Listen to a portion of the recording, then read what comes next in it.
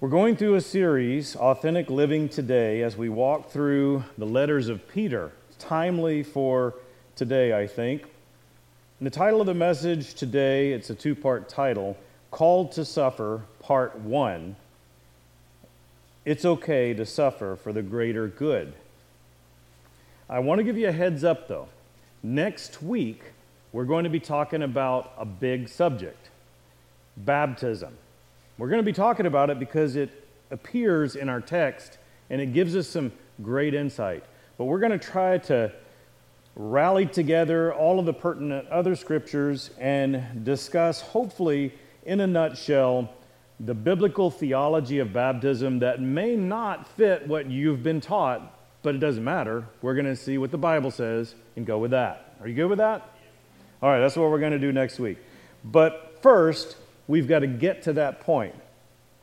Last week, if you missed it, we talked about God's plan for the roles of men and women in the family. And if you think that sounds uncomfortable, we'll get it online soon, and you can go back and listen. It's a little uncomfortable. But Scripture is not necessarily always popular, but it's the right thing. So today, we're going to cover another unpopular subject, and it was 2 weeks ago that we answered a question. I'll bring this up at the very end, and if you missed that, that is online. You can go back and look at a very common phrase, and the answer to it is not so common, but it's biblical. We're going to pick up where we left off last week in 1 Peter chapter 3, verse 8. Finally, that's the way it begins. I'm going to read the whole thing. Finally, all of you have unity of mind, sympathy, brotherly love, a tender heart, and a humble mind. Do not repay evil for evil or reviling for reviling, but on the contrary, bless. For to this you were called, that you may obtain a blessing. Now, it's interesting that it starts with finally, because typically in the New Testament, when you see something that says finally, that usually indicates that it's almost over, like we're at the end of the letter. We're not. We're in the middle. But Peter was getting to a point. That's what this means. He's finally telling us something that he wanted to get to. So he's given us all kinds of counsel, including some that includes what we get an emphasis of today, this suffering piece. But he says, finally, all of you, and he's speaking to Christians. Remember, he's got a broad audience across the land. Christians in that time were being persecuted greatly. And especially so, he mentions in the text a couple of weeks ago, those that were slaves that were being harshly treated. But he's speaking to all Christians, all of us. This includes us. If you call Christ as your Lord and Savior, this applies. He says, have unity of mind. Now that's an interesting concept, unity of mind, because that is something that has been a difficulty in many churches, unity. You can look all around and you see churches, and if you don't know the history, you can just see as you drive around, you can see there's churches that have splintered off of other churches. It's happened so many times because there was division rather than unity. And certainly, the churches that we identify with, the kind of church we are, an independent church, but connected to restoration churches that have a history, a strong and dedicated history to following the Bible, and even so, we've had divisions. And it's a shame. And early on in this, right here in our text, we're reminded we're supposed to be having this unity in the mind. We're supposed to have we're supposed to get along in our thinking. Jesus prayed about this in a very emotional prayer just before he went to the cross. If you'll remember in John chapter 17, we'll read this part together. John chapter 17, starting with verse 20. I do not ask for these only, but also for those who will believe in me through their word, that they all may be one, just as you, Father, are in me, and I in you, that they also may be in us, so that the world may believe that you have sent me. The glory that you have given me, I have given to them, that they may be one, even as we are one. I in them, and you in me, that they may become perfectly one, so that the world may know that you sent me and loved them, even as you loved me. In Jesus' mind, as he prayed to the Father, in this very emotional prayer, in his mind, our witness to the world has a whole lot to do with how unified we are. It doesn't look good to the world when they hear that the church is having division. One of those things that the church says, or the people outside the church say about the church, is that we're hypocrites. And one of the reasons why they say that is because they hear some of the things that we do that we shouldn't do, and sometimes that includes our bickering, our divisiveness. Churches have split over some of the silliest things, like the color of the paint on the wall or the color of the carpet. All interpersonal relationship problems start with selfishness. And if a church is having division, somebody's being selfish. It might be a whole group of people, might be one, might be both sides of the matter. But either way, selfishness is the root cause of people not getting along. And Jesus wants us to be unified. Max Lucado told a story. And this story is about a bunch of men that planned on a fishing trip. And in case you don't know this, if I haven't talked to you yet, I do want to talk to you, men especially. The mothers near Mother's Day, the ladies are going to do something. The fathers or the men are going to do something somewhere around Father's Day. So we're kind of trying to figure out some things with that. And so we plan to do something manly, just so you know. I don't know what it's going to be, but it's going to be stuff we like. But men got together on this fishing trip, and they took their boats, they hooked up their boats, some put them in the back of the trucks, they got their fishing gear, they went to a cabin in the woods right on the edge of the lake, and they're excited. They brought all kinds of food, they're going to have good food, they're going to have good times, they're going to fish. But that first night, as they were playing cards and eating and getting, thinking about the next day, that night they could hear the storm rolling in. The next morning they get up to get out on the water, and there was lightning and thunder. So they said, no, we're not going to do that. We'll just stay in, we'll hunker down, try to ride the storm out. So they stayed in the cabin, they ate, they played games, they talked, told stories, and some of the guys peeled off. Hey, you know what? Doesn't look like it's going to let up, so they left.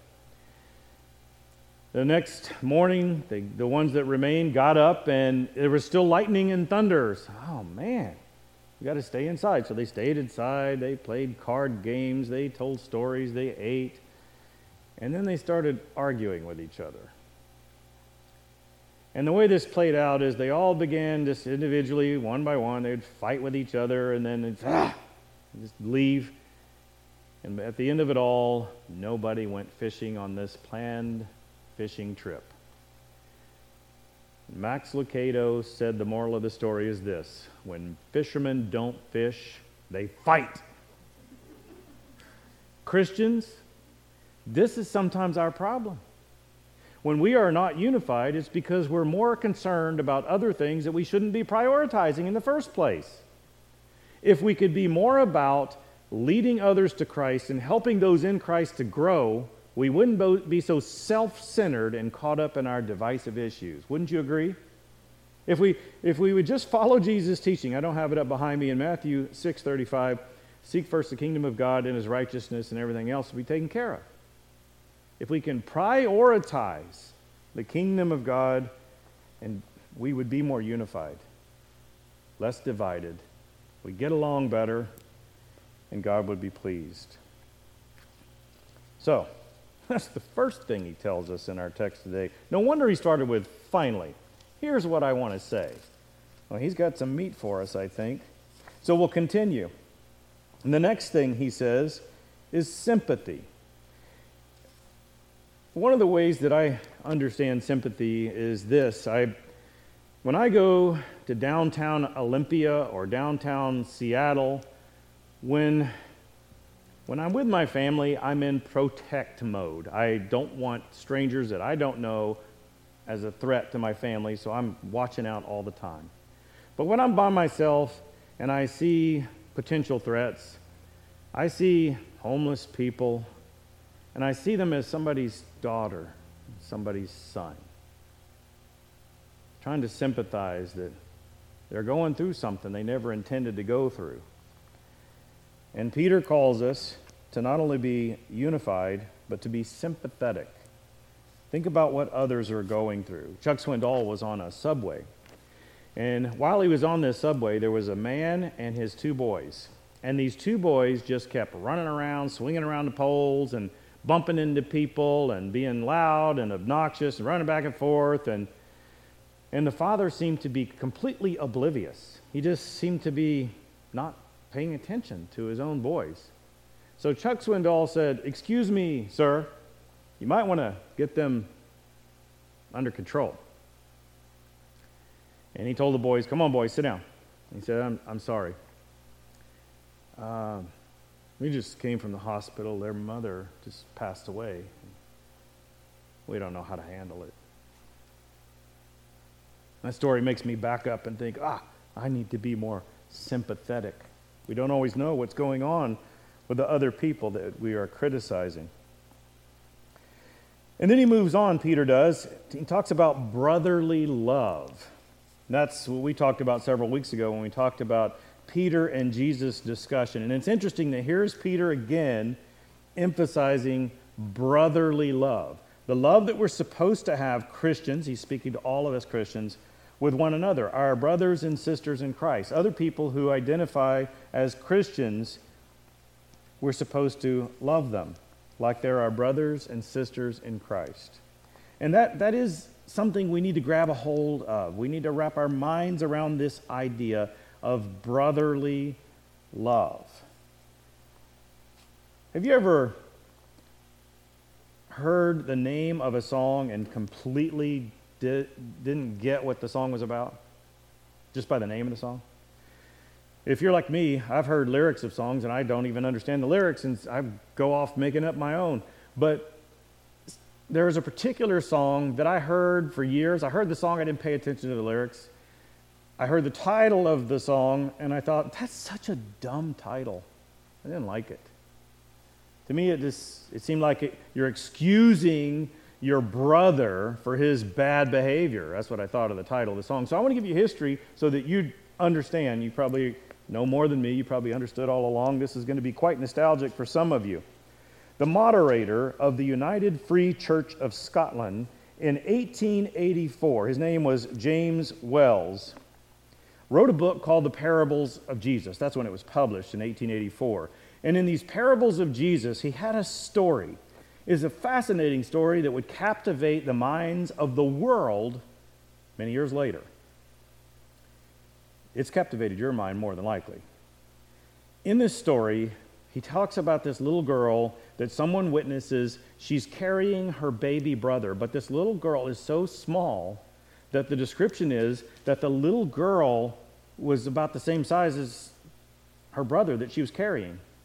And as she's trying to cumbersomely carry her little brother, someone says to her, don't you think that's a little too heavy, or something to that effect? And she said, "He ain't heavy. He's my brother." Have you heard this phrase?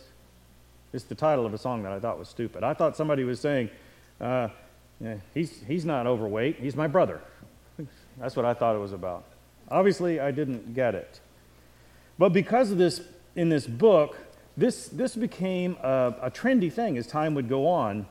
It's an interesting thought, this idea that to this little girl who was struggling to hold her baby brother, he's not heavy. It's my brother. I don't know where your mind's going, but it should be going to a place like this. You have a brother or sister in Christ, and they need your help. It's not heavy. It's my brother. It's not heavy. It's my sister. Maybe somebody needs to bend your ear and complain about something that you don't think is that big a deal, but it's big to them, and they're a brother or sister in Christ. It's not heavy. It's my brother. It's my sister. Let your mind go with that. I'll give you a little bit more history. In 1918, Ralph Waldo Trine, and I never heard of this person, but wrote The Higher Powers of Mind and Spirit, and also reiterated this same story about the little girl carrying her little brother, who responds with, "He ain't heavy, he's my brother." In 1924, Roel Fulkinson, the first editor of Kiwanis magazine, wrote an article entitled, "He Ain't Heavy, He's My Brother." In the 1940s, a priest by the name of Edward Flanagan, he's the founder of the Boys Town, and he adopted this slogan for Boys Town: "He ain't heavy, he's my brother." And he was told this in 1918, not because of this story. He wasn't told a story about the little girl. This was another boy was carrying another boy, as I understand it, up the stairs. And the other boy had a physical disability that required metal braces that did make him heavier. And as he was carrying up the stairs, he said to this priest, "He ain't heavy, he's my brother." And then in 1969, where you remember this probably, the Hollies came out with a song, and it was sung by Alan Clark, and Elton John was on the piano. I don't know if you knew that.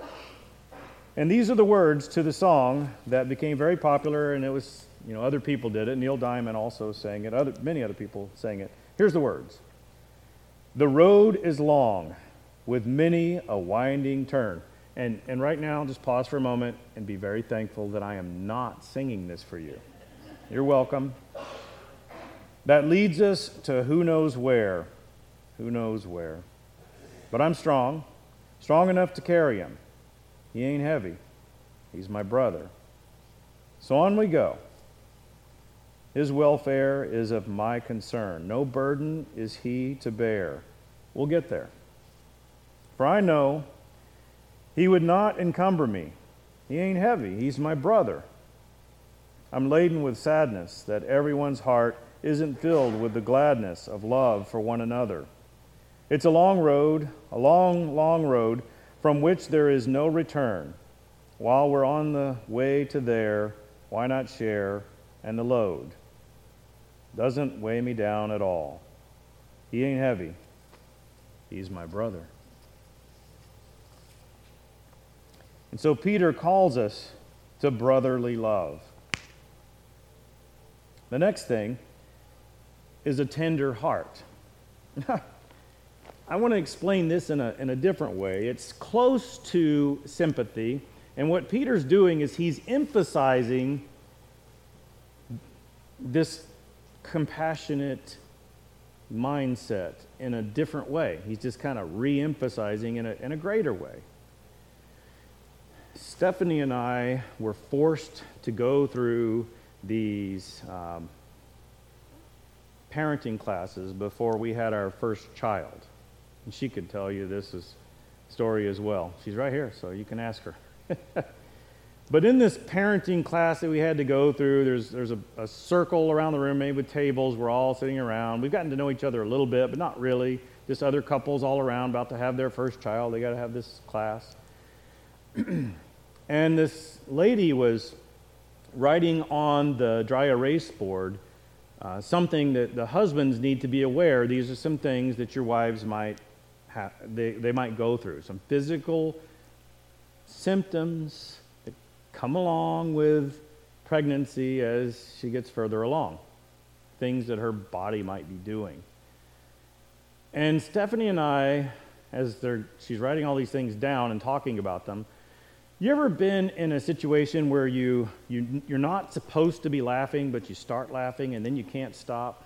That happens in church sometimes in very bad timing. It might happen like in the middle of communion, you're supposed to be dwelling on the cross of Christ, and something happens, and then you start, and then you can't stop because everybody knows you're not supposed to be, and then this is one of those things. Well, here we were in a class where it's supposed to be serious, and we're laughing, and we can't stop. And you're red in the face, and you've been there. But here we were, and it's in a circle, so nobody could escape it. Everybody could tell we're laughing, and it's distracting the teacher. And she finally said, "Would you two like to share what's so funny?" And Stephanie said, "Well, I'm not having any of those symptoms, but he is." And here's the teacher. She was a nurse that was teaching. She quickly tried to recover the class, and she said, "You know why that is, don't you? That's because you have an empathetic husband." And I was young and naive, and I didn't know what empathy was. I didn't know what the definition was. All I heard was, "You have a pathetic husband." I had to go look it up. I didn't know. But when you empathize with somebody, you feel what they feel. You don't just understand, hey, they're going through something, I need to be more understanding. No. You take it on. You feel it. Like those dumb chick flick movies. You watch one of those chick flick movies and you find yourself with a gulp in your throat and a tear in your eye. You're feeling what they're feeling. We're supposed to empathize with one another. We're supposed to feel what they feel. As they go through difficult times, we're supposed to feel that with them. That's what Peter's calling us to do, is to have a tender heart. And then he continues, and he says, humble mind. And it wasn't that long ago when I said to you that one of your greatest weapons is humility. It's one of your greatest tools. It's one of the greatest things you can exemplify for other people to see is humility, because there's not a whole lot of it out there. It seems like the world is extremely focused on self. And you can't be selfish and humble at the same time. Selfishness and humility, they're in conflict with each other. Selfishness is what leads to conflict in the church and divisions, and you won't have unity of mind. But if you're selfless, well, that fits with humility, doesn't it? Selflessness and humility. So have a humble mind. And then he continues, do not repay evil for evil or reviling for reviling, but on the contrary, bless. For to this you were called, that you may obtain a blessing. Isn't that interesting? You want blessings of God? Then you bless other people. That's what, it's kind of like a rational thing in Peter's mind. You want God's blessings? Then bless other people. Don't aim for the instant gratification of getting them back. No. Consider the future. If you want the blessings of God, then bless those people that might not even be blessing you. And that's biblical. Jesus taught this in Luke. You can see in Luke chapter 6, verse 28. Bless those who curse you, pray for those who abuse you. And in Romans chapter 12, verse 14, bless those who persecute you, bless and do not curse them. It's biblical. Peter said it, Jesus said it, Paul said it. All we need is one of them, but they all three did. And the scripture continues, for whoever desires to love life and see good days, let him keep his tongue from evil and his lips from speaking deceit. Let him turn away from evil and do good. Let him seek peace and pursue it. For the eyes of the Lord are on the righteous, and his ears are open to their prayer. But the face of the Lord is against those who do evil. C.S. Lewis said, for pride is a spiritual cancer. It eats up the very possibility of love or contentment or even common sense. And there's certainly a lack of that in our world today. At least if you turn on the news, you'll see a whole bunch of the lack of common sense. Our text continues, now who is there to harm you if you're zealous for what is good. But even if you should suffer for righteousness' sake, you will be blessed. Have no fear of them, nor be troubled. But in your hearts honor Christ the Lord as holy, always being prepared to make a defense to anyone who asks you for the reason for the hope that is in you. Yet do it with gentleness and respect. The subject is apologetics. Christians are supposed to know how to give the answer for the reason that we have. But we're supposed to do it with gentleness and respect. We can still be wise with our words. We can be even abrupt at times and matter of fact. In fact, we have the facts. We had a speaker here not too long ago, you remember, talking about creation science. When it comes to science, science lends itself in favor of God, Jesus, and the Bible. So does archaeology, history, and logical reasoning, and many other fields. It's a good idea if we're able to answer people, because if we do act this way, people are cursing us, we are suffering, and yet we are giving out blessings. It doesn't make sense, and people are bound to ask, why are you so different? Why don't you try to hurt me back? What's that about? We're supposed to be able to give the reason why we have hope in Jesus, why we act differently. It continues, having a good conscience, so that when you are slandered, those who revile your good behavior in Christ may be put to shame. In other words, people can talk bad about you, but people can see your good behavior.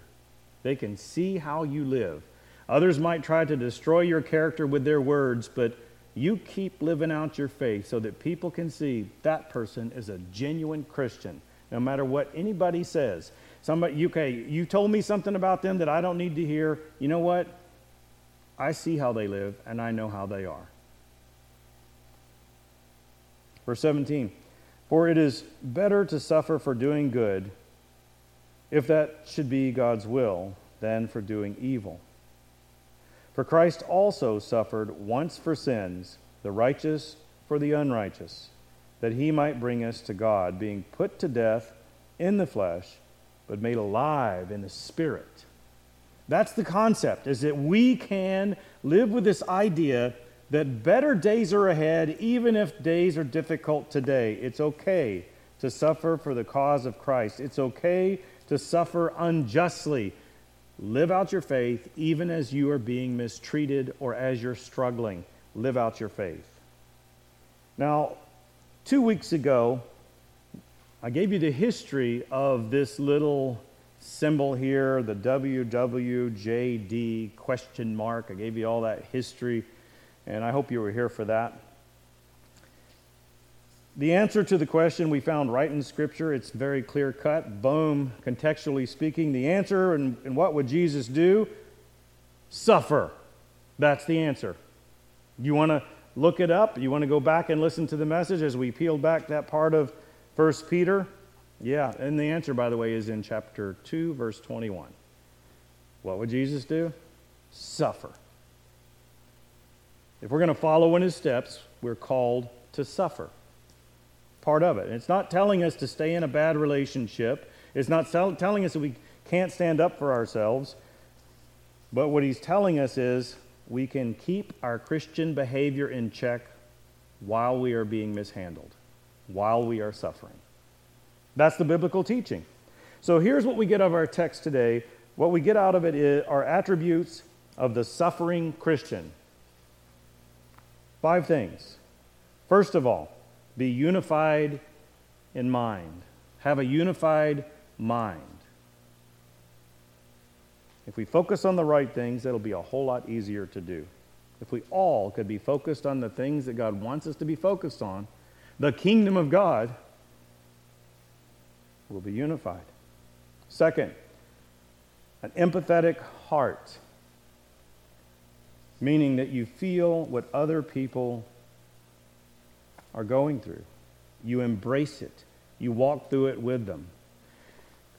What that looks like sometimes is when sometimes you don't even know what words to say, but I'm going to give you some that are a little bit easy to say because that's what you feel at the time. somebody's going through a tragic thing, you don't know what to say. Here's some words to try. Something like this. I want you to know I hurt with you. I hope it helps to know that I'm praying for you. That is one way that you can lift the burden a little bit. It helps if you've ever been going through a tragic experience and somebody goes out of their way to call you or message you or face-to-face tell you or even snail mail tell you, I know that you're hurting. I'm hurting with you. And you're not offering them advice. You're just telling them, I hurt with you. If you've ever been in a situation like that and someone says something like that to you, you know that does take the chill off a little bit. It lifts the burden a little bit. So have an empathetic heart. And third, loving attitude. We talked about the brotherly love. Christians, we have a responsibility to look at one another less critically and more graciously than we do. It doesn't take a smart person, and it definitely does not take a nice person to nitpick other people. And the good thing is, and I've learned since I've been here, which I came here in December and started preaching here, and I love getting to do this service for the Lord here with you. One of the things I really love about this that I've learned since I've been here is I've not heard anybody in this church, and I think I know everybody in the parking lot too, I haven't heard anybody nitpick other people in the church. This church seems to be a church that's got this down. Hang on to that and keep it. Not every church does. Where you look at other people with optimism. You find the good in others and you see that. You dwell on that and you tell them that. That's a good trait. And I commend you for that. Have a loving attitude like I see you already have. Peter says, also have a humble spirit.